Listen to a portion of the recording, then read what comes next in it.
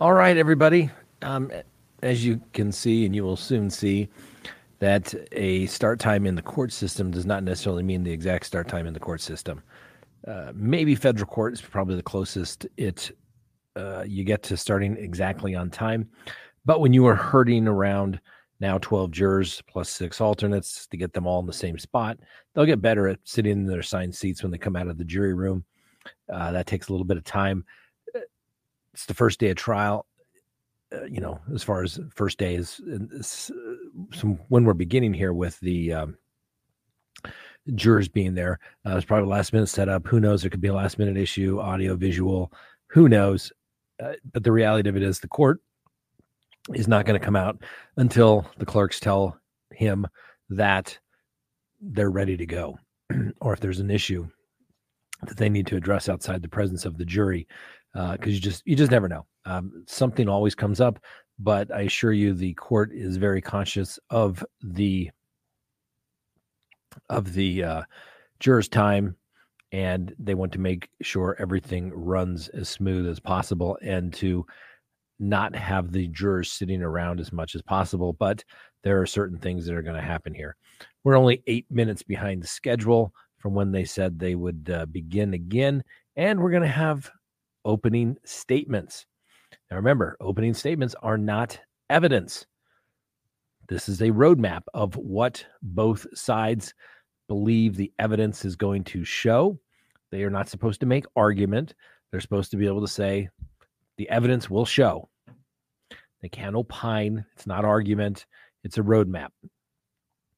The defense does not have to make an opening statement. They can defer their opening statement until they have heard basically the government's case, and they can rest, and then the defense does that. I don't think I've ever deferred opening statement because I want to get my theory and theme in front of the jury as quickly as possible to make them think, maybe ask questions of the jurors, whether let them start thinking about things when the prosecution starts calling witnesses, and then obviously listening to cross-examination. Here in our state, we have juror questions, which means the jurors can ask questions. They still have to be relevant. They have to comport to the rules of evidence. So not anything gets in, but it always gives you an opportunity to figure out somewhat where the jurors are going. I do not believe that they have that in South Carolina, so the jurors are not going to be able to ask questions. And sometimes you're never surprised. I mean, you have attorneys, they've been working on this case, they've been thinking about it, and then sometimes a juror will ask a great question, whether it's clarifying, but what about this? Like, oh, wow. Oh. Everybody looks like, wow, wish we'd thought of that. Wish we'd asked that. Or I thought I did ask that. But you just never know. That's why I have so much faith and confidence in jurors. I think they really take their jobs very seriously, and they want to do the right job, which is obviously to hold the government to their burden of proof. And if they meet that burden of proof beyond a reasonable doubt, then they are to convict. If the government fails to prove their case and fails to meet their burden, their solemn oath and obligation is then to say not guilty. And like I said, my experience trying cases for 27, 28 years now is the jurors take their jobs very seriously.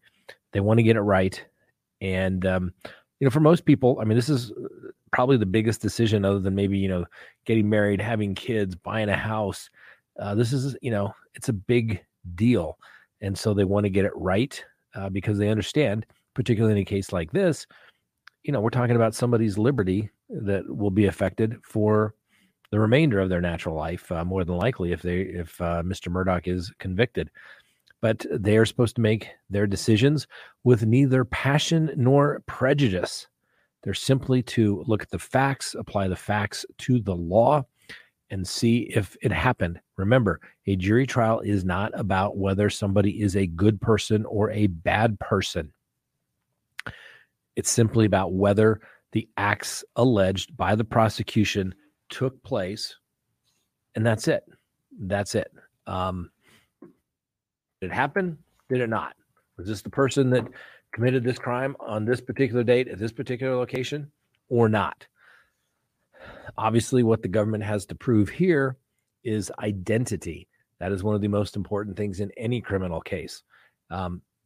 We've talked about this before. Our little Lovett chart. If you excuse me 1 second, I'm going to stand up and I'll show out Lovett.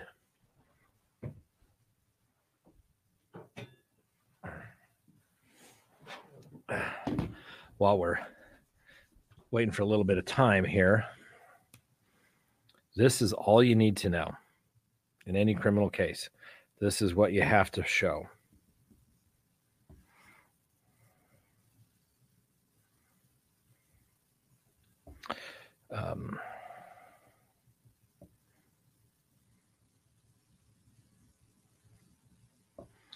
A little whiteboard. Can't go wrong with a little whiteboard. Hopefully you can see the little whiteboard here.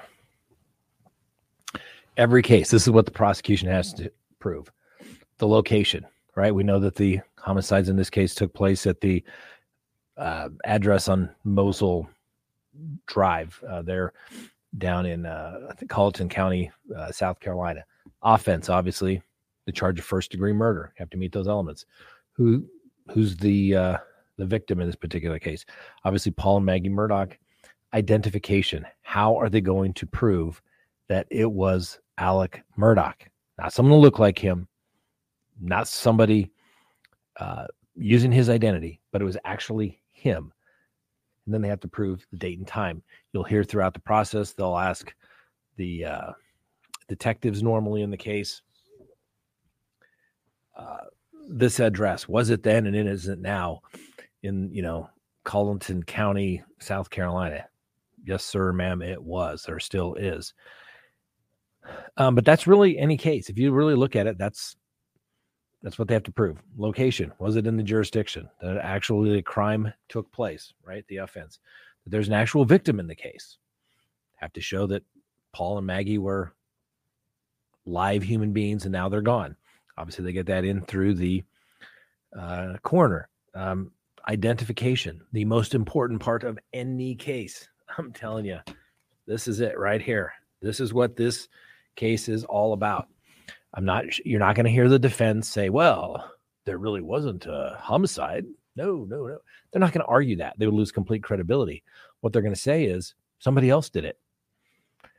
And you don't have to be able to show who else did it. That's not the burden of the defense. Remember, the defense never has to prove anything, and any suggestion by the prosecution that the defense didn't do something, didn't produce evidence to this effect, it's burden shifting. And the defense attorney should move for an immediate mistrial. The prosecution could never intimate in any way whatsoever that the defense could have done this. The defense could have called this witness. The defense could have done it. Burden shifting. Can't do it. Usually that comes up in closing argument. Well, they could have called this witness, because as the defense goes, you can always get up and say, this is the evidence that the prosecution brought you. And the instructions always say you can consider what the evidence that was brought before you and the lack of evidence brought to you to prove this case beyond a reasonable doubt. You can say, they brought you this, and this. This is why these witnesses aren't credible. And they didn't bring you this, and this. They didn't bring you any DNA. They didn't bring you an eyewitness. They didn't bring you a credible expert witness, right? And you can argue that. But the defense or the prosecution then can't get up and say, well, the defense could have done this. The defense is in a better position to know what was going on because he was there. You can't do that. You can't do anything that shifts the burden to the defense, because remember, the defendant never has to prove himself innocent, never has to prove himself not guilty. That burden always remains with the prosecution in this particular way. So, something to consider when we are here waiting for the prosecution to begin their opening statements. I think we're still waiting for the court. We seated a jury, and if you listen to the jury selection, obviously there were many opportunities for somebody to say, this is not the right case for me. I can't be fair and impartial. I know somebody, whatever reason. And then some people will always think, well, I didn't really think I was going to get selected. There were so many other people in the room. This must be a mistake. Oh, by the way, did I mention I have this trip planned that's going to happen? And so that I forgot to tell you about that, just like, well, you didn't tell us. Sorry, have a seat. And so that's always kind of the moment where people, all of a sudden it gets real. They call their family, hey, I can't tell you what case I'm on, but I'm on jury duty. In this case, I'm sure everybody knows what case they were selected for. And then suddenly, the boss has a great big work emergency that only you can handle, juror number 22. And so they may bring that up. But that's why you have alternates. But at this point, it is probably a little too late. So who knows what's going on? Obviously, they're not conducting any court business because we would be able to be there. This judge doesn't appear to do a lot of stuff in chambers, if at all, which is always good for us. And so, okay, I think that's one of the judge's staff that kind of keeps poking her head in the screen there every now and then. But that usually means the staff is doing something to get everything ready for the court there. And some staff do various things. Some staff do nothing other than say please rise. I've seen other clerks for judges make sure that they have a fresh cup of coffee, their glass of water at the bench. They really, really take care of their clerks or their judge. And others, they don't. It just depends. Sometimes judges are able to, if they're in private practice before they become a judge, they get to they get to pick their own staff. And, particularly in federal court, they can hire anybody they want to be their staff. Usually it's, been their personal secretary that they had if they were in private practice. And they really know what they like. They take care of them. Other judges are like, I got this. Don't worry about it. It really, really just depends on, I'm looking at one of the things here.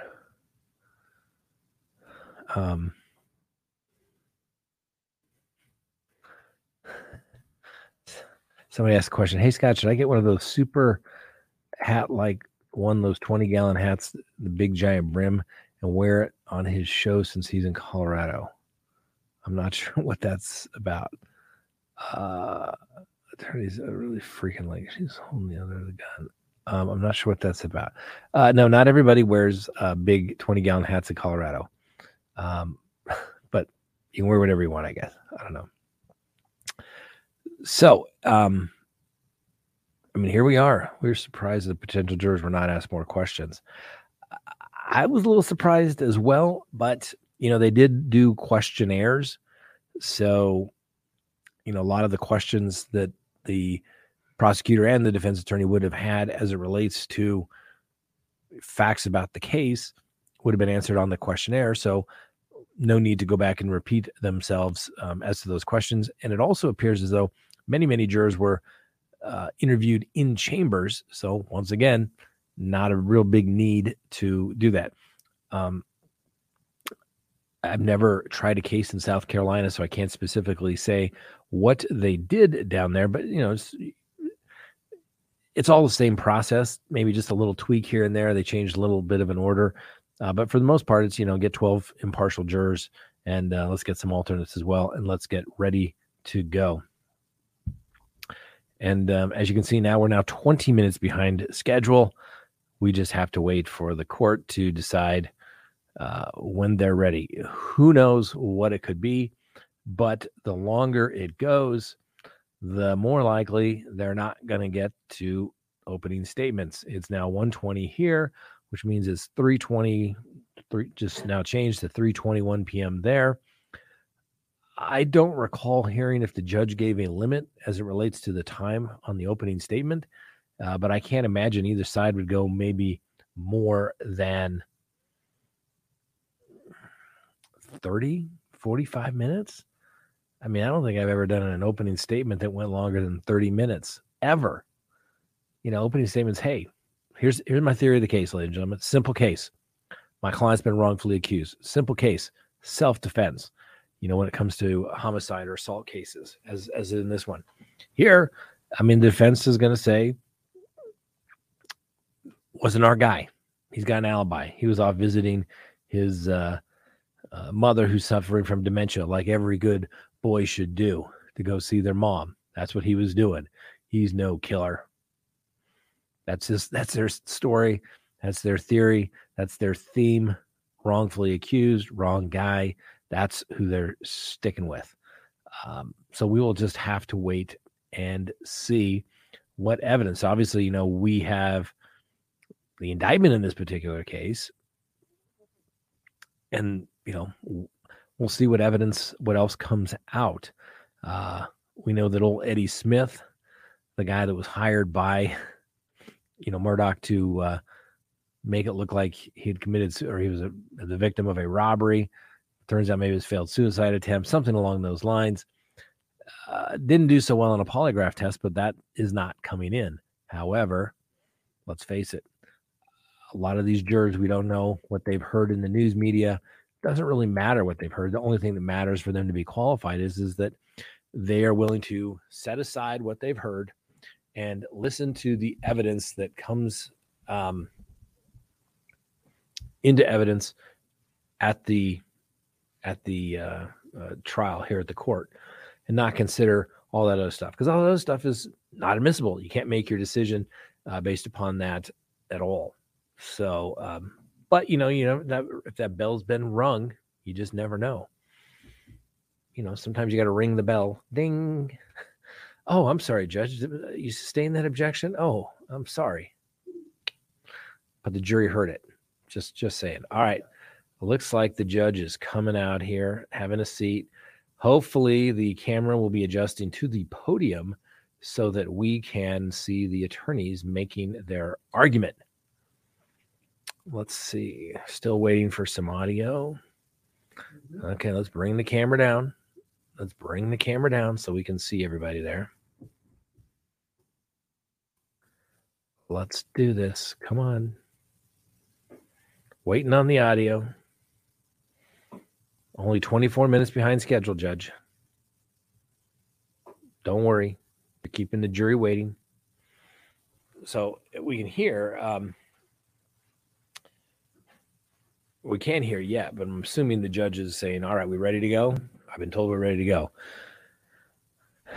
And if they haven't done so, they'll have the clerk, the bailiff, bring the jury in. They'll get seated. They'll kind of get comfortable, like this is their seat. And I think it's always funny. The first time it's a little awkward, but then they kind of line up naturally so that they all they know exactly where their seat is, and they start knowing the order. And, these jurors will probably become pretty good friends. You'd be surprised. They're going to be together for probably at least 3 weeks. The one thing that they are there for is the one thing that they can't talk about.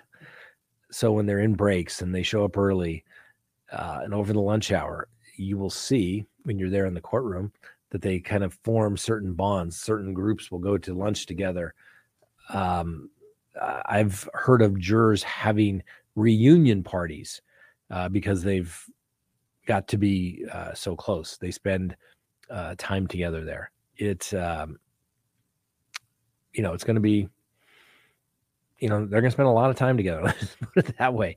And, when you got to sit around and make small chat, there's going to be some people that are like, they're not there. They're going to read their books. And like I said, the one thing that brings them all together is the one thing they can't talk about, which is always ironic. But, they can't talk about the case. They can't discuss the case until all the evidence is in and that all the jurors are together. So, like I said, we'll just have to wait and see. We're waiting for the court to lower the camera, bring the jury in, and see what the heck is going to take place. Skyline says, do we expect them to be able to use any of the financial crimes as motives? There were some outstanding motions about that. That's clearly the prosecution's theory of prosecution, that there were, these financial issues going on. They may not be able to get into all of them, but generally say that he was in financial straits. But the defense apparently has some sort of witness to say, hey, Alec Murdaugh had plenty of money. He was never in financial straits. That's what we were able to glean from some of the things that were discussed over the last couple of days during some motions issues that were resolved during the breaks in the jury issues. Really wish I was there to see what the holdup is. Just have to wait and see. If anyone's got a direct line to the judge, now would be a good time to say, hey, Crime Talk is waiting here, ladies and gentlemen. Crime Talk is waiting. Just kidding. Not asking anybody to do anything like that. It was a joke. Sometimes people take things very literally. They can't understand my sarcasm, my humor. Sometimes it can be perceived as being very serious. Not. But the clock is ticking. It's now 3:30 there. This could get to the point where, depending on how much time the court gives them, I mean, the court still, they didn't do it before. I mean, they swore the jury in, but they didn't go through all of the, you've now been selected. You can listen to the evidence. There's all these parts to the trial, seating of the jury, opening, closing, presentation of evidence. The defense may call somebody if they choose to, but they don't have to. Then closing arguments, and then the reading of the instructions. Welcome back, ladies and gentlemen. Okay, here we go. What I will say now is intended just need some sound in the courtroom. Introduction to this trial. Some sound in the courtroom. These remarks are not a charge on the law. I will instruct you on the law. Waiting on the sound in greater the detail courtroom. at the end of the trial before you retire to consider your verdict. But this is an explanation of the procedure that we will follow in this trial, so that you may better understand what's happening. Let the good judge know the sound. Defendant is charged with 2 counts will let them know that. Murder and 2 counts of possession of a weapon during the commission of a violent crime, the elements of which will be explained to you later. He has pled not guilty to these charges. He's presumed to be not guilty of these charges. He cannot be found guilty unless the state presents evidence which convinces you, the jury, of his guilt beyond a reasonable doubt. The charge is simply the documents by which the case comes into court. Your purpose as jurors will be to decide the facts of this case. And out of all the people who were summoned to come here for jury duty, out of all the people who live here in Colleton County, out of all the people who live here in the state of South Carolina or any place else, only the 12 of you who will deliberate can decide the facts of this case. And you'll determine the facts of this case from the testimony which will come from this witness stand, together with any exhibits which is made a part of the record or any stipulations entered into by counsel. It is especially important that you perform your duty diligently and conscientiously and in conformity with the oath that you took, because ordinarily there is no way to correct an erroneous determination of facts by a jury. Now, just as only you can determine the facts of this case, as the presiding judge, I am the judge of the law. You must accept as correct the law as I stated to you, then deliberate and decide. I cannot tell you what the facts are. You cannot disagree with me as to what the law is. And even if you disagree, you must follow the law as I stated to you. You take the facts as you find them to be, the laws I give it to you, you deliberate and you decide the case. Until I tell you that it's time to do so, you cannot discuss the case with anyone, including your fellow jurors. You cannot discuss the case with family, friends, or anyone else. The attorneys in the case, you cannot discuss it with them or any parties or anyone else that might be connected with the case. Should you discover that a fellow juror is violating that oath and that order, you are to bring that to my attention. It's also vital that you do not seek information outside of the courtroom during the case.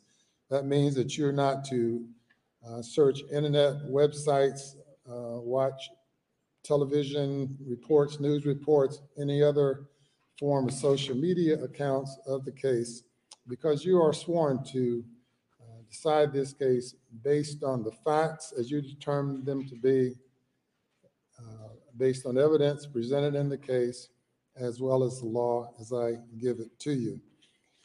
Now, later in the process, I will appoint one of you to serve as the foreperson of the jury.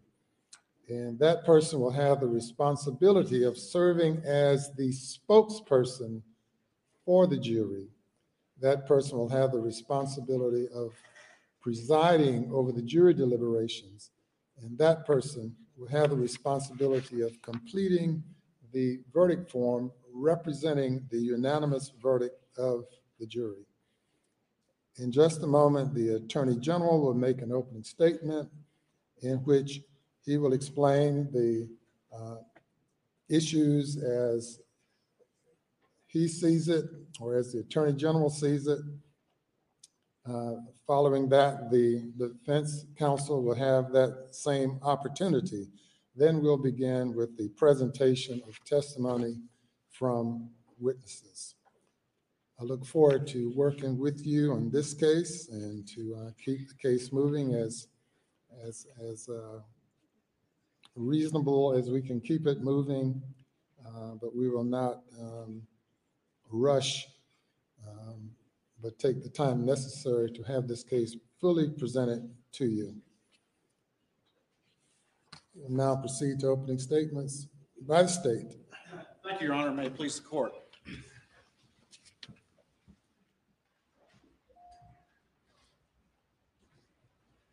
On the evening of June 7th, 2021, at the defendant's property off Moselle Road in Colleton County, his son, Paul Murdoch, was standing in a small feed room and some kennels they had on the property.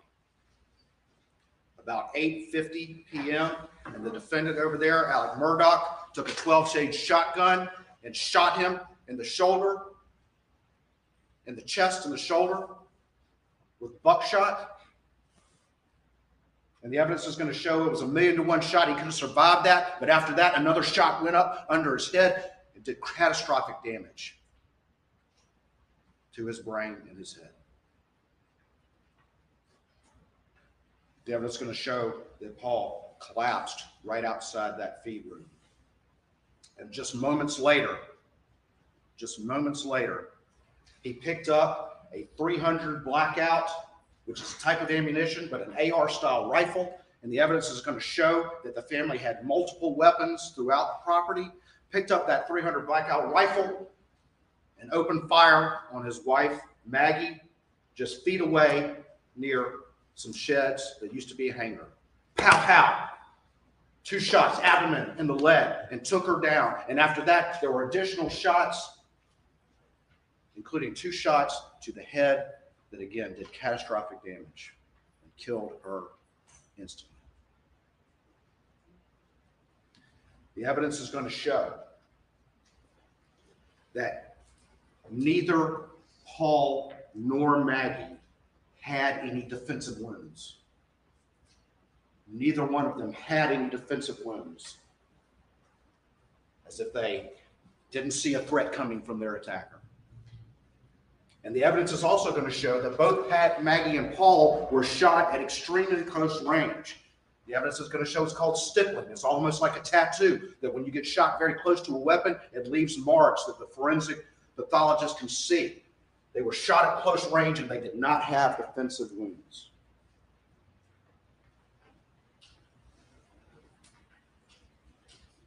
And the evidence is going to show that the defendant, Alec Murdaugh over there, told anyone who would listen that he was never at those kennels. But the evidence is also going to show from these things that every one of us, most of us carry around in our pocket, that he was there. And he was there just minutes before, with Maggie and Paul, just minutes before their cell phones go silent forever and ever. Despite what he told people, I was never at those kennels, the cell phones are going to show otherwise. Ladies and gentlemen, my name is Creighton Waters. I'm with the Attorney General's office, and I'll be the lead prosecutor. I introduced myself before. With me is David Fernandez, Savannah Gow, John Metters, Don Zelinka, John Conrad, and Johnny James. A lot of lawyers. This is a big case. It's a very complicated case, and that's why there's so many people working on it. Sitting back in the row, we have David Owen, who's the lead investigator. We have Lieutenant Charles Gint, who's one of the agents, Special Agent Ryan Kelly, and Special Agent Peter Rudolphy. Some of the agents that are working on the case, as well as Investigator Isaac Toledo, who's working on the case as well. There's some of the witnesses that you'll hear from as we go through this case. The judge talked to you a little bit about him being the judge of the law, and he gives you the law. And I'm going to talk a little bit about some of the legal concepts before I turn back to those facts. Just remember, though, he's the judge of the law, so you take what he says, but I'm going to explain to you some of the legal issues from my perspective before we talk a little bit more about the evidence in the case. And the first thing is right before you went to lunch, y'all all took an oath. Everybody in this courtroom who's got involvement in this case takes an oath. You know, attorneys take an oath to become an attorney, take another oath to become a prosecutor, judge takes another oath to become a judge, witnesses take oath on the stands, law enforcement take oaths to become law enforcement, but y'all took an oath as well. And the reason why is that y'all have the most important job in this courtroom. Every one of you raised your hand and said that you would well and truly try this case. And it's the most important job here because, like the judge said, he's the judge of the law, but y'all are the judge of the facts. Y'all are going to listen to what comes from that witness stand and judge those facts. But you also have to be mindful of that oath. That oath requires you to do that hard job, to make that decision, to call the strike when you see it. It's the same oath. It's just as important as any other oath. This might be the most important in this courtroom. The judge mentioned reasonable doubt, and he's exactly right. It's the state's burden to prove this case beyond a reasonable doubt. That is a cornerstone of our country. I wouldn't have it any other way. It's a burden we welcome. It's what we want. It's a system that has been well tested and true, and we take that burden to prove the case beyond a reasonable doubt. And I want to remind everyone that the emphasis is on reasonable. Okay, it's not any doubt. It is reasonable doubt.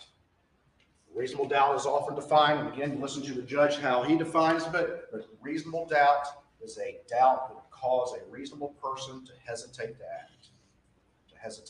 And when you hear the evidence coming from this stand about this particular case, I submit to you, you won't hesitate to act. Again, remember the emphasis is on reasonable doubt. The judge mentioned the charges, and there are 4 of them. First indictment accuses Alec Murdaugh, to which he's pled not guilty, but it accuses him of murdering Maggie Murdaugh. The second indictment accuses him of murdering Paul Murdaugh. The third indictment accuses him of possessing a firearm during the commission of a violent crime, that being the murder of Maggie Murdaugh. And the last one accuses him of possessing a firearm during the commission of a violent crime, and that being the murder of Paul Murdaugh. And what does that mean? What is murder? Well, the judge again is going to instruct you. It is the unlawful killing of another with malice aforethought. And what is malice? Malice is a mental state. That's ultimately going to be for y'all to determine as to what was going through Alec Murdaugh's mind when he committed these crimes. What is malice? Malice has often been defined as the intentional doing of a wrongful act without just cause or excuse. It is the intent to inflict an injury under circumstances that the law would presume an evil intent. An evil intent. And when you look at the circumstances of the crime, when you look at what led up to this crime, the evidence is going to show that there was malice aforethought. Aforethought, what does that mean? It means it has to exist at the moment you commit that crime. It doesn't have to be planned. It doesn't have to be planned for any long period of time. It just has to exist a split second before the crime is committed. But when you see this crime and you hear all the circumstances, the evidence is going to show that aforethought existed for a while. It existed for a while in the mind of Alec Murdaugh. You're also going to hear about circumstantial evidence. And a lot of times people hear, oh, it's just a circumstantial case. But the law says otherwise. The law says that circumstantial evidence is just as good as direct evidence. And what's the difference between the two? Direct evidence is supposedly about to storm out here, from what I'm told. Direct evidence is if it's sunny outside and a witness goes outside and it's sunny and they come in here and they get on that witness stand and because they saw it raining, they sit on the stand and said, I was just outside and I saw it rain. I saw it raining. That's direct evidence. They actually saw it raining. But to give you an example of what circumstantial evidence is if the witness goes into a room where all the curtains are drawn, and when they go into that room, it's sunny outside and everything's dry. And while they're in that room, they see it darken behind the shades. They hear thunder. They hear the wind blowing. They hear the sound of raindrops on the roof. And then they open up the door, and it's not raining, but everything is wet. There's puddles in the driveway. There's puddles in the street. There's puddles in the yard. There's limbs down all over the ground. And then they come in here and say, yeah, it was raining. Didn't actually see it raining, but those circumstances are beyond any reasonable doubt that it was actually raining.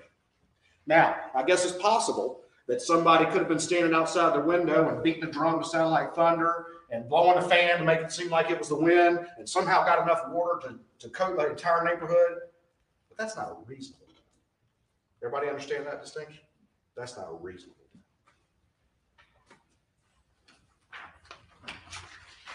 Another thing, and this is crucial for what you're going to do in this particular case, is determine credibility or the believability of witnesses.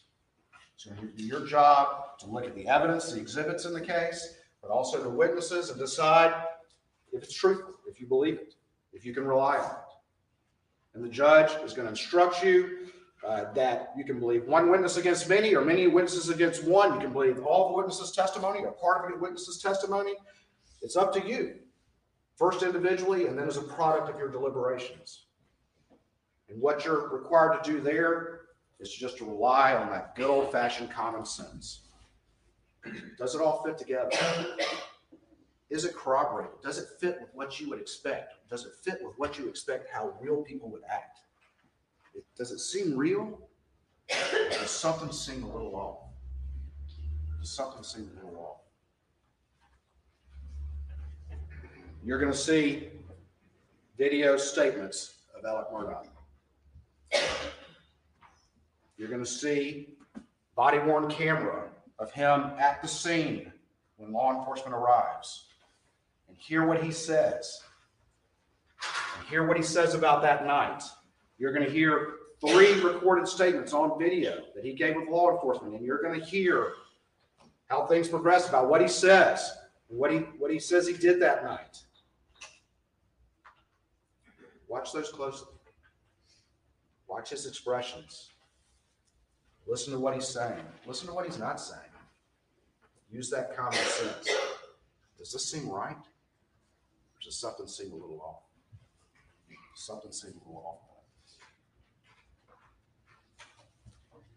I mentioned that Maggie was killed with a .300 blackout rifle, an AR-style rifle that chambered in .300 blackout ammunition. And you're going to hear evidence that back in Christmas of 2016, Alec Murdaugh over there bought 2 .300 blackout AR-style rifles. And then not long after that, one of them went missing from Paul's truck. And time went by, and in April of 2018, Alec Murdaugh replaced that rifle and bought another one. 3 total blackout rifles that they had. One of them went missing years ago, and a replacement was bought. You're going to hear evidence that Paul and his friend were using that replacement gun. They were standing right outside the side door to the gun room of the house, and they were sighting it in, firing down into a field.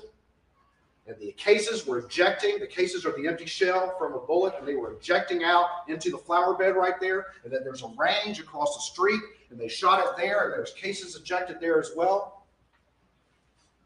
And they were shooting that third replacement gun just weeks prior to the murders, prior to June 7th, 2021, when Maggie and Paul were murdered. And you're going to hear forensic evidence that the cases that were found in that flower bed and the cases that were found across the street at that range were ejected out of the same weapon that fired all the cases that were around Maggie's dead body, that killed her. It was a family weapon that killed Maggie Murdaugh. And you're going to hear evidence that of those 3 blackouts that Alec Murdaugh purchased, when law enforcement arrives at the scene on June 7th, 2021, he can only account for one of them. He can only account for one of them. And that replacement gun is nowhere to be found. You're also going to hear evidence that the type of ammunition, the exact brand, the exact model of ammunition that was used to kill Maggie, S&B 300 blackout ammunition and 147 grain bullets, that exact ammunition, boxes, empty boxes of that ammunition, is found all over the property. The very same brand and model of ammunition that was used to kill her is found at multiple locations throughout the property. And you're also going to hear evidence, the same thing about the shotgun shells that killed Paul. That federal double-aught buckshot unfired rounds were found on the property, as well as Winchester #2 turkey loads, the 2 rounds in the shotgun that killed Paul. Family weapon, same ammunition. It's on the property. You're also going to hear evidence that about a week after the murders, Mr. Alec Murdaugh's father had died, Mr. Randolph, and about a week after the murders, he shows up early in the morning at his parents' home, where his mother still is in late-stage Alzheimer's, on Alameda in Hampton. It's uncharacteristic for him to show up early, uncharacteristic for him to show up at all like that. And he comes in, and he's carrying something in a blue tarp, and he takes it upstairs. And eventually law enforcement finds out about that. And they go upstairs, and they find a wadded up, very, very large raincoat in a blue color. Could look like a tarp. And you're going to hear evidence that it was coated with gunshot residue on the inside. On the inside.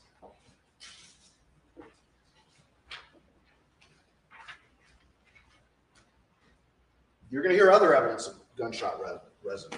You're going to hear that there was gunshot residue on Alec at the scene.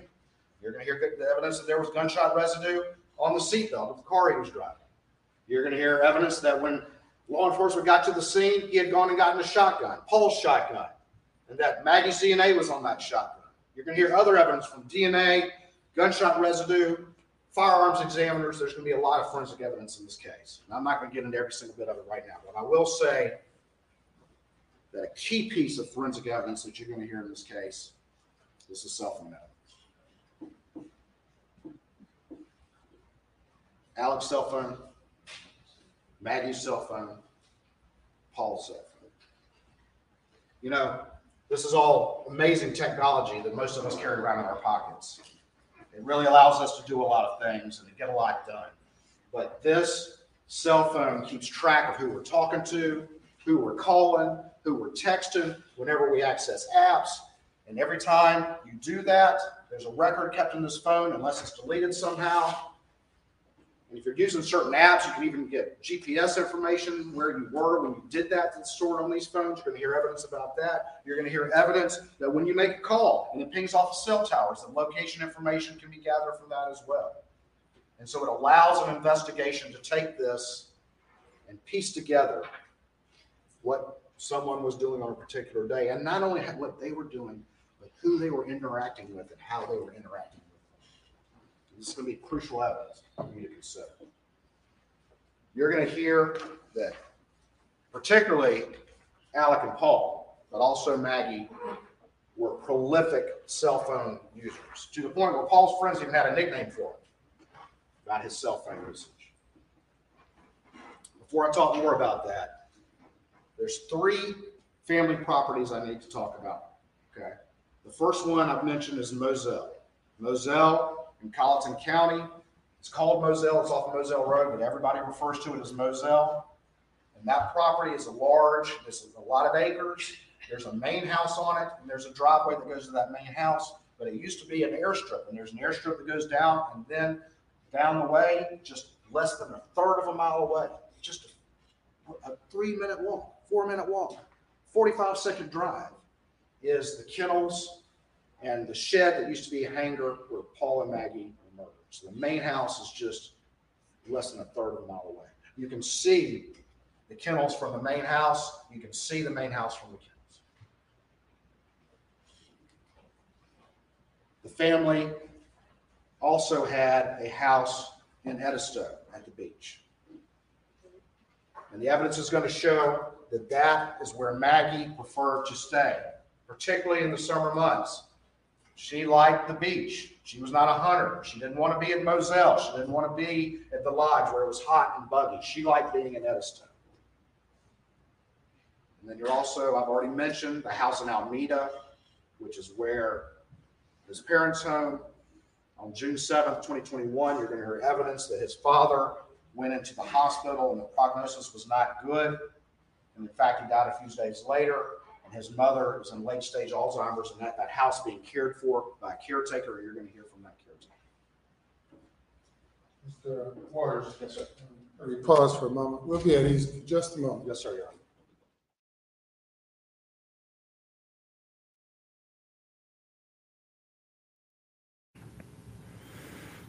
Okay, so they're taking a break here for some reason, a little unusual, given that it is in the middle of opening statements.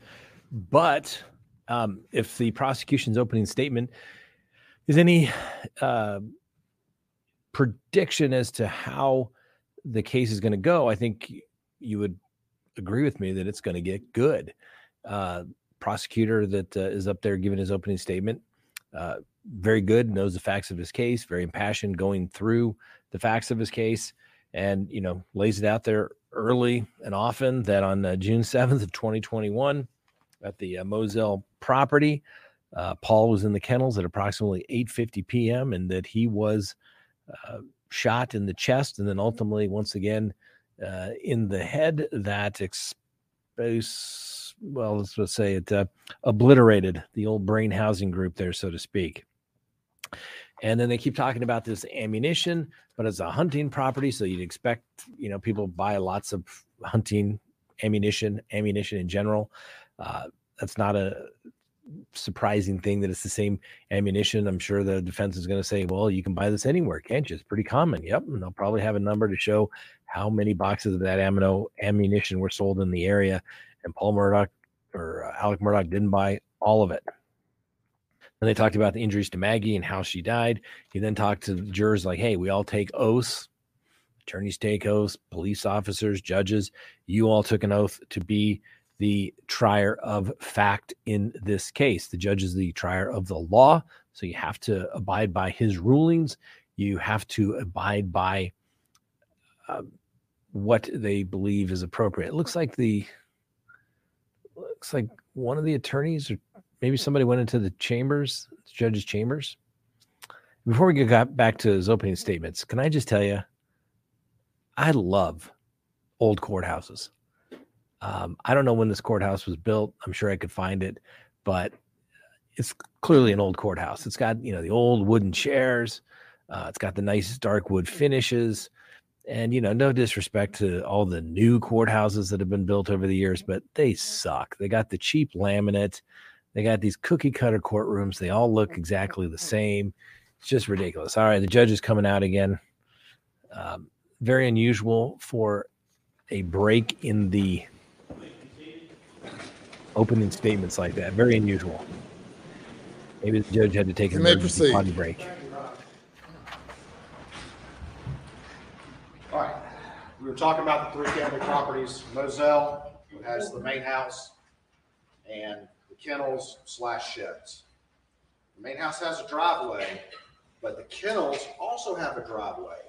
And the evidence is going to show that that was actually as commonly used as the main driveway. In fact, the mailbox is by the kennel driveway. Driving right past those kennels were Paul and Maggie were murdered.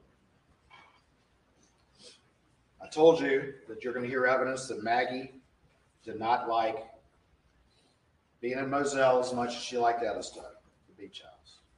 But that, on June 7th, 2021, she came back to Moselle. And the evidence is going to show that she arrived about 8:15. And the evidence is going to show that from the cell phones that Paul was there at the house, at the main house. And Alec Murdaugh himself says that they ate dinner. And the autopsy is going to reflect both Paul and Maggie having similar stomach contents, indicating that they recently shared a meal together. About 8:30, about 15 minutes after they arrived, Paul's phone starts moving towards the kennels. You're going to hear evidence again that the defendant said he was never at those kennels, that he was napping after they ate, and he was at the main house and never went there. You're also going to hear evidence about how much Alec used his own cell phone, and it would be unusual for him to be anywhere without his cell phone.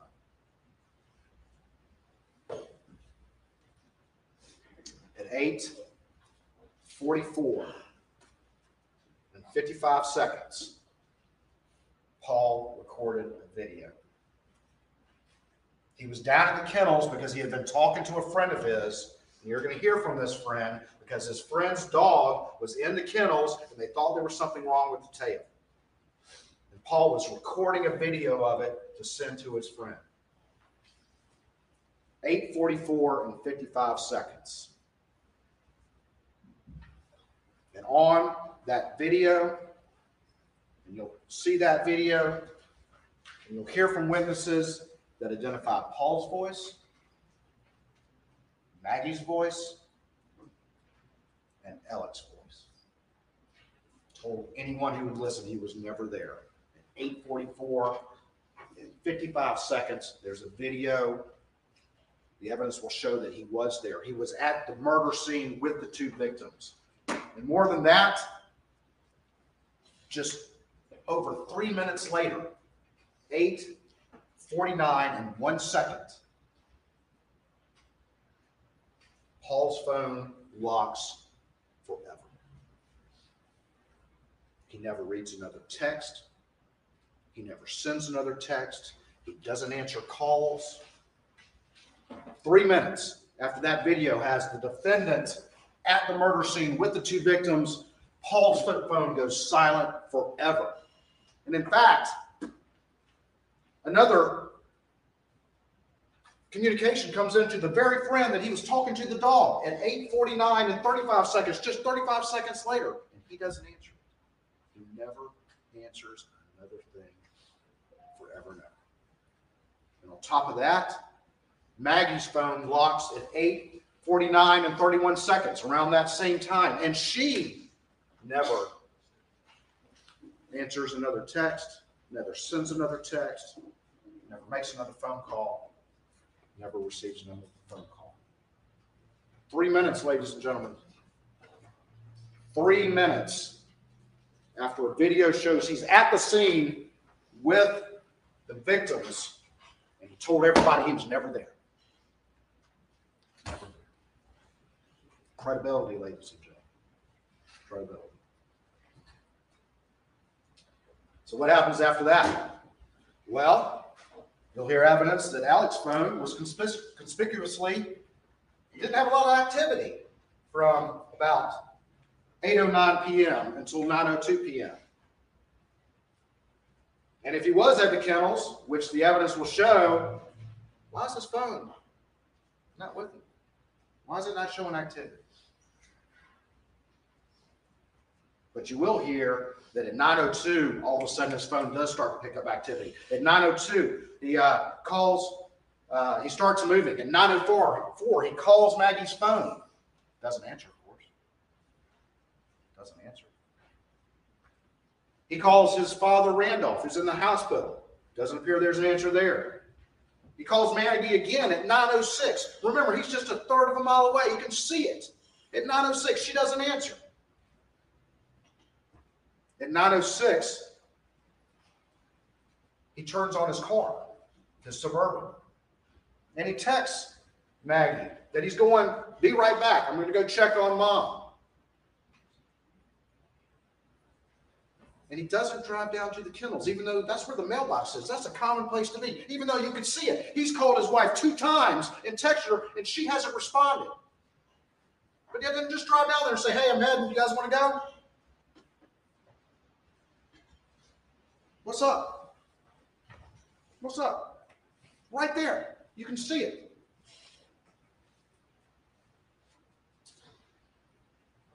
He then drives to Alameda, where his mom is suffering from Alzheimer's, and the caretaker is there. And he starts calling people. He's talking to people. It'll be up to you to decide whether or not he's trying to manufacture an alibi.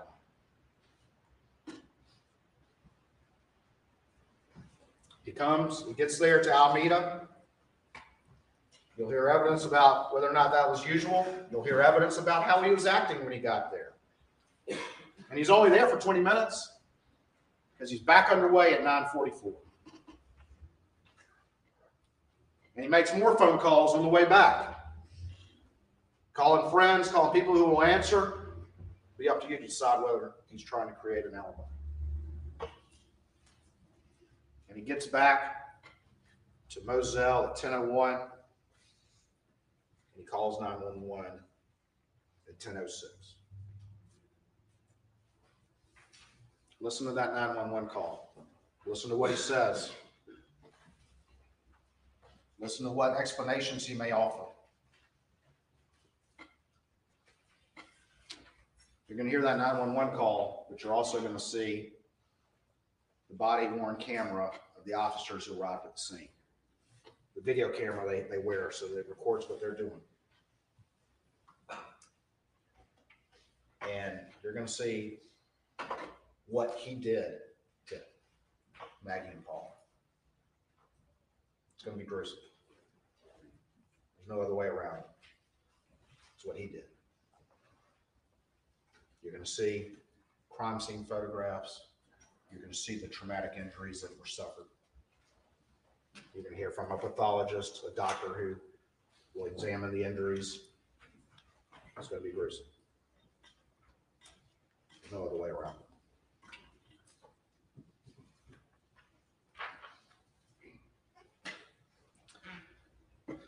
On that 911 call and on the body-worn cameras, pay attention to what he says.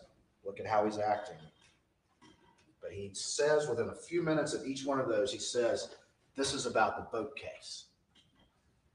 This is about the boat case. And you're going to hear some of what was going on in Alex Murdaugh's life leading up to that day. Stuff that happened that very day, stuff that was leading up, a perfect storm that was gathering, much like the storms that are coming outside today. Listen for that evidence.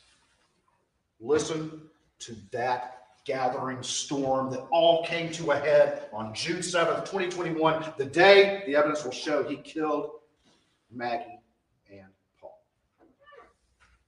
This has been a long, exhaustive investigation. It's going to be a fairly long trial because it's complicated. It's a journey. There's a lot of aspects to this case. There's a lot of factors to this case. But like a lot of things that are complicated, when you start to put them all together, piece them together like a puzzle, all of a sudden the picture emerges and it's really simple. It's really simple. Once we get to the end of that journey, and you have a chance to deliberate, the evidence is going to be such that you're going to reach the inescapable conclusion that Alec murdered Maggie and Paul, that he was the storm, that the storm was coming for them, and the storm arrived on June 7th, 2021, just like the storms that are heading here right now, that they died as a result, beyond any reasonable doubt. Thank you.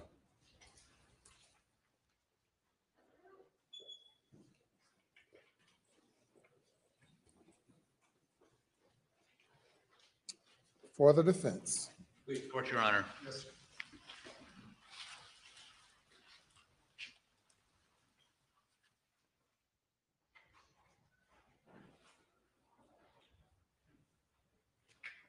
Ladies.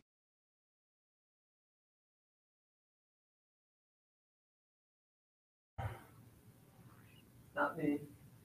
The mic is on.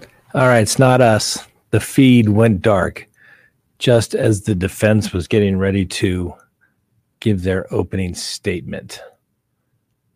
It's not us. The feed that we are feeding from the courtroom is blank. Are we back yet? Nope. Here we go. This is Alec Murdaugh. And Alec was the loving father of Paul and the loving husband of Maggie. You're not going to hear a single witness say that their relationship, Maggie and Alec's relationship, were anything other than loving. You're going to hear about how they went to a baseball game the weekend before. You're going to hear about their relationship. You're going to see texts and emails indicating a loving relationship.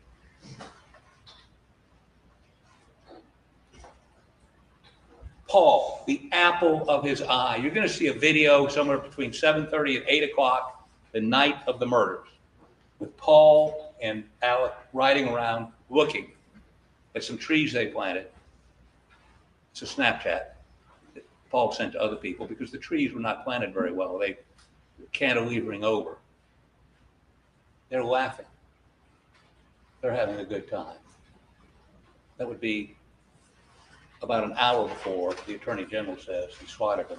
When I say he swatted them, when they were swatted, and no question, Paul Murdaugh was shot twice with buckshot, 12-gauge buckshot, once in the chest. And by the way, that shot would indicate it was in the chest and came out under his arm, like somebody that might have been holding up their hands. So when he says no defensive wounds, he perhaps was being held at shotgun. I mean, I can make the same sort of speculation that the Attorney General can, because that's all he's doing is speculating. What we do know is 12-gauge, fairly close range shot to the chest. He must have been turned because it comes out under his arm. There's wadding, if you're familiar with a shotgun, under his arm. The second shot ended up, and there's going to be some question about the direction of that shot, but ended up entering his skull cavity, and the gases from that shot literally exploded his head like a watermelon hit with a sledgehammer. All that was left was the front of his face. Everything else was gone. His brain exploded out of his head, hit the ceiling in the shed, and dropped to his feet. Horrendous, horrible, butchering. So to find Alec Murdaugh guilty of murdering his son, you're going to have to accept that within an hour of having a extraordinarily bonding. You can see it in the Snapchat, that he executes him in a brutal fashion. Not believable. Not believable. Now, Maggie is shot running. There's no defensive wounds because she's shot running. And after she falls to the ground and has one bullet that has hit her and probably traveled up and hit her brain, she's on the ground. And whoever the perpetrator was walked up, took that AR, and put one in the back of her head. Executed. Executed. Why? This is going to be interesting because we don't know why. He doesn't know why. He's got theories of this and theories of that. But why? Number one. Number two, what was it in that hour between when he's yucking it up with Paul? And let me say this to you. His record, he was interviewed.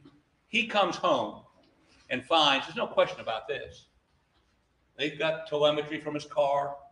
He left the house at 9:06, returns at 10:01 after seeing his mother who has dementia. Now remember, that day, his father, who is dying, is taken to the hospital. Mom's home alone with the housekeeper. Perfectly reasonable for him to want to go see her. And later than usual, because his father's not there. He's in the hospital. He dies 2 days later. His father dies 2 days later. So the question is, if he leaves at 9:06 and he's back at 10:01, he literally, and he can account, the cars and the cell phone records account for where he was between 9:06 and 10:01. Now the cell phone records, and you're going to hear this from their own experts, are incomplete. They're incomplete. And we're to submit one of the reasons they're incomplete. And by the way, how do they find Maggie's phone?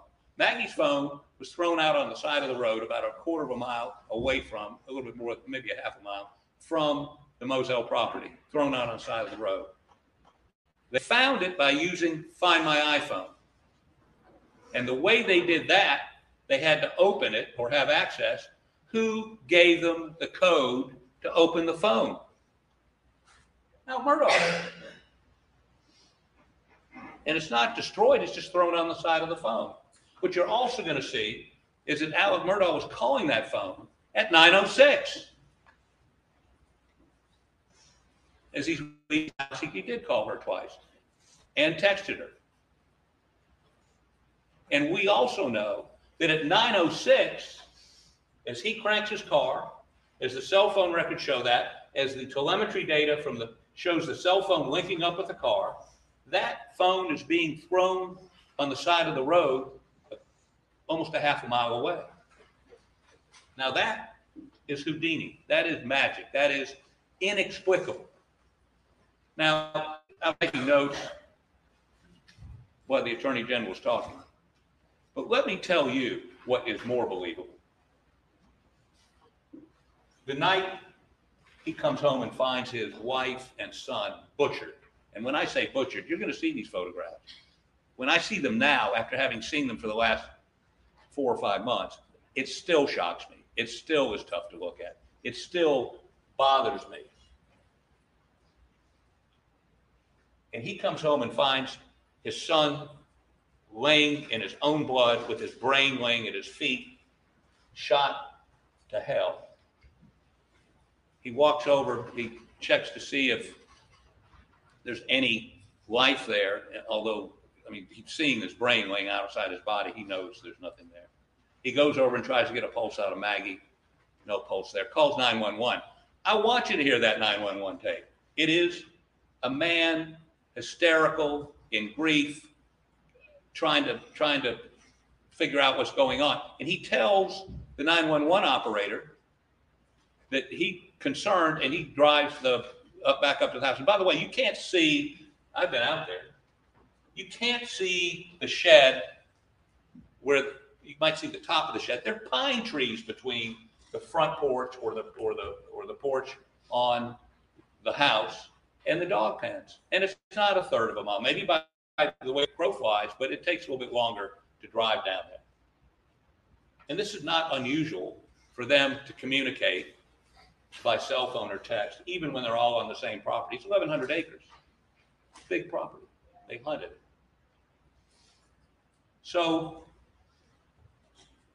what I'm trying to say to you is that the Attorney General has given you his view. And again, you can't see the shed. And I'm going to ask the judge at some point during this trial to ask you, the jury, to be able to go to the scene so you can see it. You can understand the proportions. You can understand the details. Because the facts are what matter here. The facts. Let me give you another fact. You're going to hear their witnesses explain the catastrophic injuries to Paul. That his head literally exploded. And whoever shot him with that shotgun was probably no more than 3 feet away. Maybe closer, maybe a little further away. His head exploded. You would be covered in blood from head to foot. Head to foot. In blood. They seized his clothes that night. SLED did. And they well, first of all, you're going to see in the videos from the officers that arrived that night, there's no blood on him. They didn't find any blood on him. SLED's testing indicated 12 different places on his shirt and pants, no human blood detected. Period. Okay? You'll see pictures, a white t-shirt, no blood on it. Those are facts. Those aren't theories. Those are facts.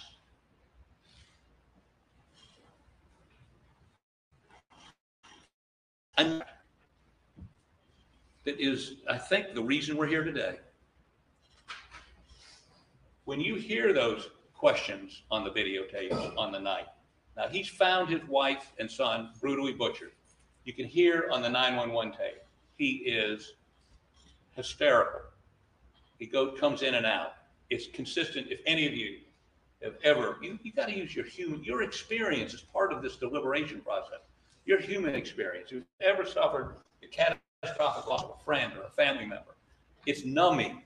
It's the minute you find out, or if you see them dead, it's numbing. You go into shock. So anything he said that night is in the context of just an hour or two before finding his wife and son butchered. He drove back up to the house while he was on 911 saying, I got to get a gun. That whoever did this might be out there. And he gets a gun. What's fascinating about that is he gets a 12-gauge shotgun and he grabs some shells. These people hunt a lot. They have guns everywhere. He grabs some shells. He puts a 16-gauge, a 12-gauge, grabs a 12-gauge shotgun, put a 12-gauge buckshot in, and then he put a 16-gauge buckshot in. That's how shook up he was. Guy hunted all his life, and he put a shell in that he couldn't fire a 16-gauge from a 12-gauge. Makes no sense. He was traumatized. GSR, their own expert at SLED said the amount of particles of GSR are consistent with him going up and picking that shotgun up. They want to talk about GSR? Again, if you fired a shotgun twice and a rifle 6 times, you'd be covered in GSR. Those are the facts. That's not his theory. The facts. Now let's talk a little bit about these ARs. Again, you get testimony. A lot of guns. They had a gun room. I don't live in Calhoun County. I live in downtown Columbia. Ain't no gun rooms in downtown Columbia. But apparently if you live on 1,100 acres and you hunt deer, and you hunt whatever they were planting those sunflowers for, quail, I guess. Not a big one. You have a lot of guns.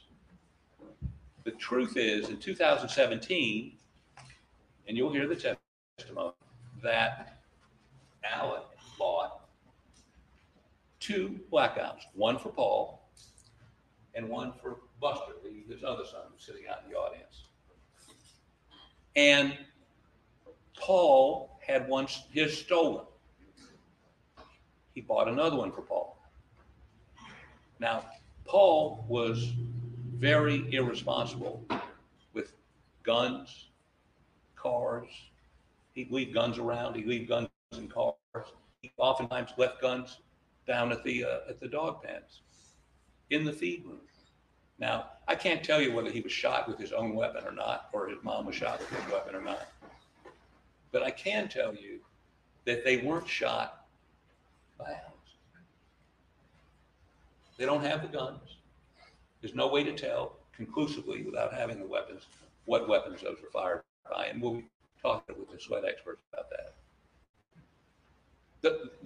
The sort of overarching issue here is why murder on June 7th, 2021, why is it September of 2022 before they charge him? And I will tell you what happened that night. And this is a problem. He's questioned, and the questioning is pretty aggressive.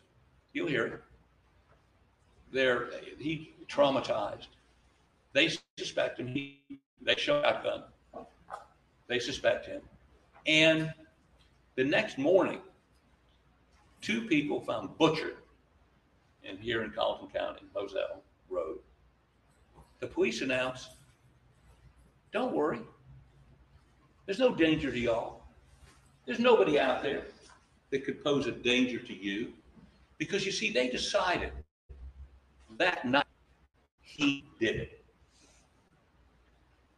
Without forensics, without cell phones, without any of that. And they've been pounding that square peg in the round hole for the last, since June of 2021,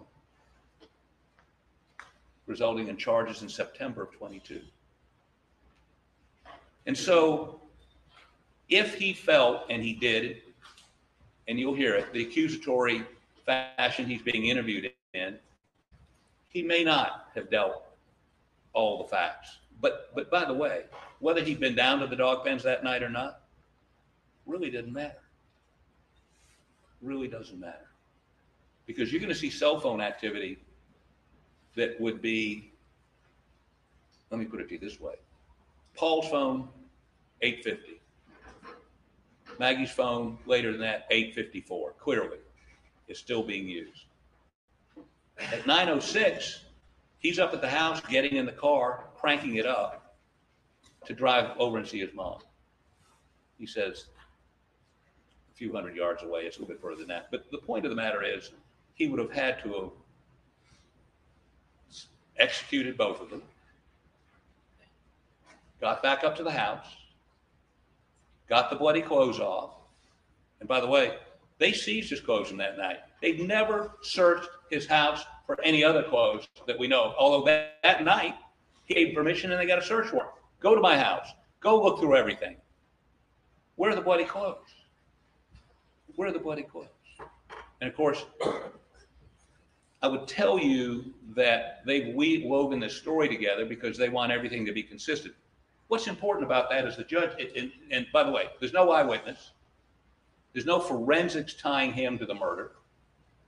When I say forensics, fingerprints, blood, whatever, tying him to anybody that night. The cell phone records would indicate he would have had less than 10 minutes to kill him, get up to the house, get in the car and crank it up. He'd be covered in blood. Now, if they think he was beginning to establish an alibi, there's no evidence of that. The evidence is consistent with him seeing them earlier at the dog pen. And by the way, that audio they have of him and Maggie, they were talking about one of the dogs killing a chicken. And they were debating whether it was a guinea hen or a chicken. No animosity. Very normal discussion. Paul's very happy. And we know that Paul, after that, is texting back and forth with a girl about going to the movies. Nobody's down there threatening him. Daddy's not pulling out a shotgun and killing him. For, 10 minutes after that, he's texting this girl. So, big question. One shooter or two? Two guns, shotgun and an AR. And by the way, Maggie has no defensive wounds because she's running. What's she running from? And could you shoot? Typically, she had a little shed right probably 150 feet from the feed room on the other side of a wall. Perhaps she heard the shotgun blast and came around and saw somebody or two people, and whoever it was opened up. Was there enough time to kill Paul and then find the AR and then ambush Maggie? Much more likely there were two people, but again, we don't have to prove anything. Let me sort of share the framework in which you should examine this. You have agreed to follow the law, and here's the law. Here is the law. He didn't do it. He is presumed innocent. As you sit there right now, when you look at him, you have to believe he is innocent. He didn't do it. Let me tell you, that's so difficult to do. I get it. And the way maybe the best way to explain it is this morning or yesterday, nobody really reads newspapers anymore, but if you're reading the newspaper, looking at the internet, and you read the police had arrested somebody for some heinous crime, the natural inclination of everybody, all of y'all, is to say, thank God they caught him or her. Thank God that person is in custody. And you did something that's so natural. We all do it. You presumed the police had arrested the person that committed the crime. You presumed him or her guilty. That is the natural thing to do. And you know what? That's fine for you to do. Any other day except today. Because you took an oath to follow the law. And the law is, he is innocent. He's presumed innocent. That is your presumption. Your mental, he didn't do it. They've got to prove it to me on a reasonable doubt. Now, what's even more difficult, and this isn't a contest, this isn't a game, this isn't who wins and who loses. This is about justice. You know, Oliver Wendell Holmes, one of the justices of the Supreme Court, once said, jury duty is the highest duty a citizen can perform for their country in peacetime. Because you are protecting us from the state, from the government. That's the foundation of our Constitution, is that the individual has the right to be presumed innocent, has the right to a jury trial, has a right to have his or her peers sit in judgment of it. That's you. And the framework is you presume him innocent, and you cannot convict him until the state proves to you beyond a reasonable doubt of his guilt. And a reasonable doubt is the kind of doubt which would cause an ordinary person to hesitate to act in the more important decisions in their life. Now, what makes this even more complicated is there's no direct evidence. There's no eyewitness.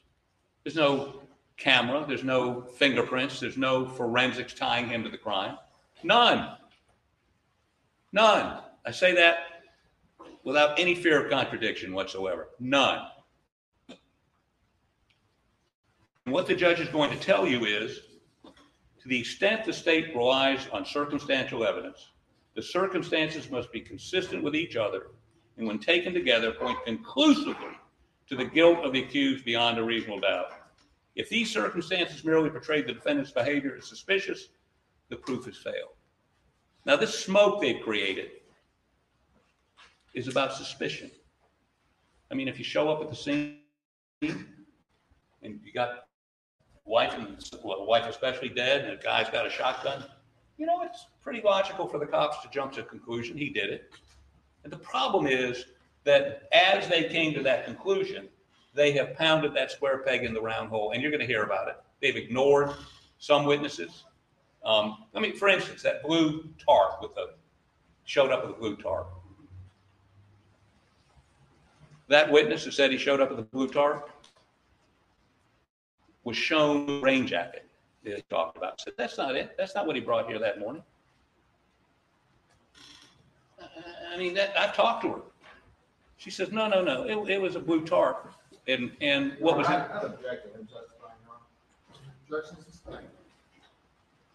I would indicate. Objection is sustained. You may proceed.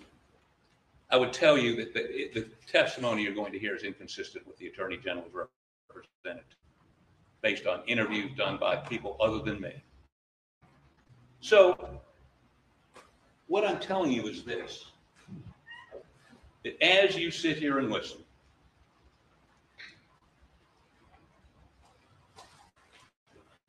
every time there's a witness that takes that witness stand that the state's put up there, you see, you judge the credibility, whether to believe a witness or not believe a witness, whether to believe one witness against many, many against one. You're going to have to evaluate the testimony you hear from this witness stand with a critical eye. Critical eye. I mean, if you've got uncontested scientific evidence, accept it. I've got no problem with that. These cell phone records he keeps talking about, I would say to you, are not necessarily accurate to the extent they rely. I will also tell you that there's going to be a bunch of people, and I will that have been promised something or threatened with something that may take the witness to say something. But I tell you what they're not going to say. They're not going to say they saw him kill him. They're not going to say that they were involved in it. They're not going to say anything that would give you a comfort level in their testimony. Now, all of you have indicated that you will follow the law. And I say this one last time. He didn't do it. He didn't butcher his son and wife. And you need to put from your mind any suggestion that he did.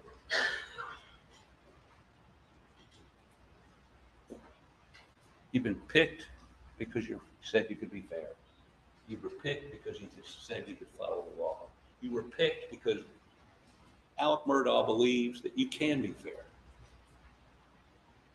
Now, if during this process over the next however long we're here, I say something or do something, which most certainly based on my career, I will do, that irritates you or angers you. Sometimes I'm a little rough. Don't hold that against Alec. Hold it against me. If I say something that offends you in some way, don't hold that against Alec. Hold it against me. Remember, as you sit there right now, in your mind, he didn't do it. He is innocent. He would require a verdict of not guilty from you. That's the law. That's your oath. Thank you.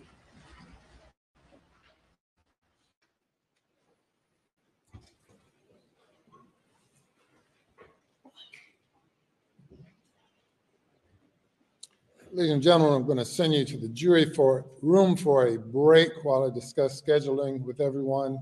Please do not discuss the case. As I mentioned to you earlier, you're not allowed to discuss the case at all until you've heard the entire case and you've heard the instructions of law. So please go to the jury room. Okay, so there we had the opening statements in the Alec Murdaugh double homicide trial. And we just saw Mr. Harpatulian. I think I probably mispronounce that every time, but the defense counsel for Mr. Murdaugh.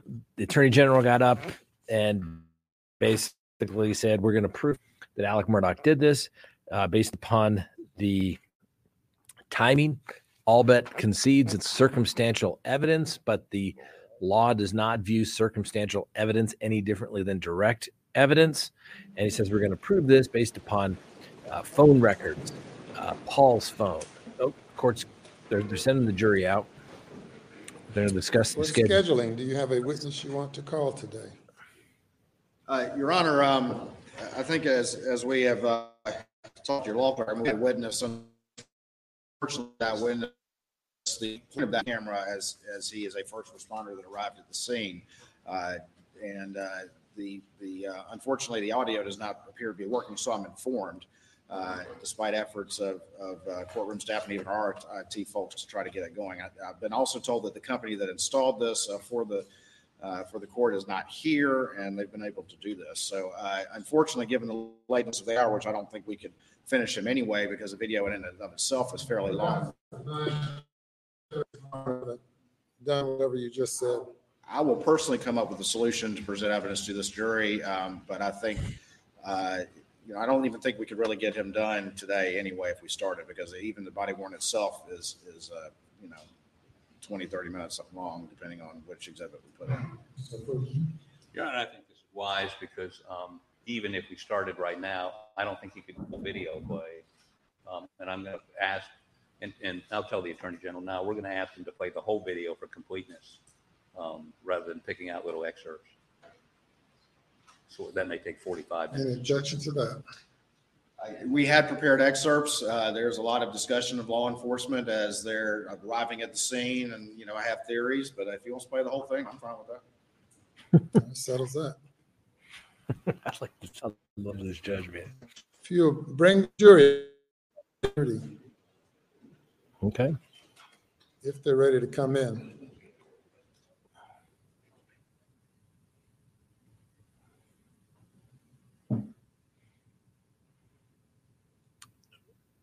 Okay. All right. So little discussion there. The judge asked if the prosecution had their first witness ready to go, and like all things technical, apparently the sound doesn't work. So they're going to try in the morning. They're going to excuse the jury until 9:30. The judge is going to bring them back in, give them their evening admonishment not to discuss the case. Don't do any independent research. Don't talk to anybody. They can only make their decision based upon the evidence. Get ready to come in. So the jury's coming in. And like I said, so the prosecution, their theory is that they're going to prove that Alec Murdaugh killed his wife, his son. We're in a great example of describing the injuries to Alec Murdaugh. The defense did it, basically equating it to smashing a watermelon with a sledgehammer. Give you some idea of what the photographs are going to look like. I don't think they'll actually show those to us, but the jury will get those. And the defense in their opening basically said, hey, these are gruesome, they're bad, and you're not going to like them, but you have to deal with that. And as the defense counsel made quite clear in his opening statement, is that Alec Murdaugh is presumed innocent, and they basically tried to say that anything that the prosecution said in their opening statement is either wrong or there's a reasonable, plausible explanation for anything that takes place here. That the cell phone records the prosecution is going to rely upon is not complete. Their GSR evidence is not complete. The videos that they're discussing, are incomplete. Contrast to what took place apparently right before the homicides. There'd be no reason to do this to her. And that obviously there must be two people that did this heinous crime, and they are still on the loose. And the defense described a little more in depth the injuries. Apparently the first shotgun to Paul went in and out his arm, trying to say that it's consistent with him having his hands up, like he's basically orders to put his hands up, maybe being robbed, whatever. And then Maggie is running. So that completely explains the fact that there are no defensive wounds. The raincoat or the tarp that the prosecution says that Alec Murdaugh allegedly took to his father's residence at some point, it was covered in gunshot resin blood. I can't remember exactly what the prosecution said here real quick without looking at my notes, but that the defense says, we talked to him. You're gonna hear this witness. That they're saying what they showed him is not what I saw him take there that evening. So, once again, it's going to come down to that electronic data. Not that we're saying commit crime, but if you're going to do it, you probably don't want to take the old cell phone. Just saying. Or if you do, at least get yourself a Crime Talk sticker that you can put on the back of your phone, and they'll know that you didn't take it there on purpose. You must have been forced to, or something along those lines, because a good Crime Talk listener, just kidding. Good Crime Talk listeners aren't going to commit crime. It was a joke. All right. Calm down, relax before people start saying, Scott, are you telling people? No, I'm not telling anybody to commit crime. It was a joke. Okay. Don't live stream the crime scene, right?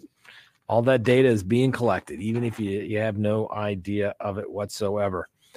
So, so it looks like we're still waiting for the judge to bring the jury in, as far as I can tell, unless we don't have any sound again. Others do. I don't know. So we'll just wait to see if the judge does that, and then we'll sign off, and they'll resume at 9:30 tomorrow morning. The first witness is going to be a first responder, and he's going to walk us through what he or she saw and then explain the body-worn camera. Now, this is something interesting. The defense said, we want the entire video played. Interesting. The defense clearly is saying, well, we had excerpts, judge, because probably a lot of talk going on that wouldn't otherwise be admissible about various theories of things like that taking place, etc. So obviously there's something in that video that the defense likes, that they want to come in, that they're saying, hey, this is what I talk about in trial work. There's certain tactical decisions that you make that appellate people maybe look down the road and say, why did you allow this evidence in? It's a tactical decision at that point. So there's something there that the defense likes and they want it in. And the prosecutor is like, well, I'm not going to look like the bad guy here. If he wants the whole video, we'll play the whole video. But my guess is it's a bunch of cops on there saying, oh, I bet it had something to do with that boating case. Just something to look out for in the morning. So we'll see here. We do need a t-shirt with that quote. Don't live stream the crime scene. Skylane, my husband is an attorney on his public defender office rotation. He's about to go nuts. Scott, I'm on it if you do. Perfect. They want to make sure they're telling the police they're wrong. Let's see here. Let's see what old Sally says. They want to make sure they can tell the police they're wrong when they say it was this shovel and it was a different shovel. It's to prove the fact that the murder that they committed. So it's going to be interesting to see. I'm telling you, prosecutor did a great job on his opening statement. I thought it was very good. I mean, not that he needs me to critique him. Clearly, he's a very accomplished trial attorney. But he did good. He did good. He got the attention right out there. And then old Dick Harpootlian, I think is the way you pronounce the guy's name.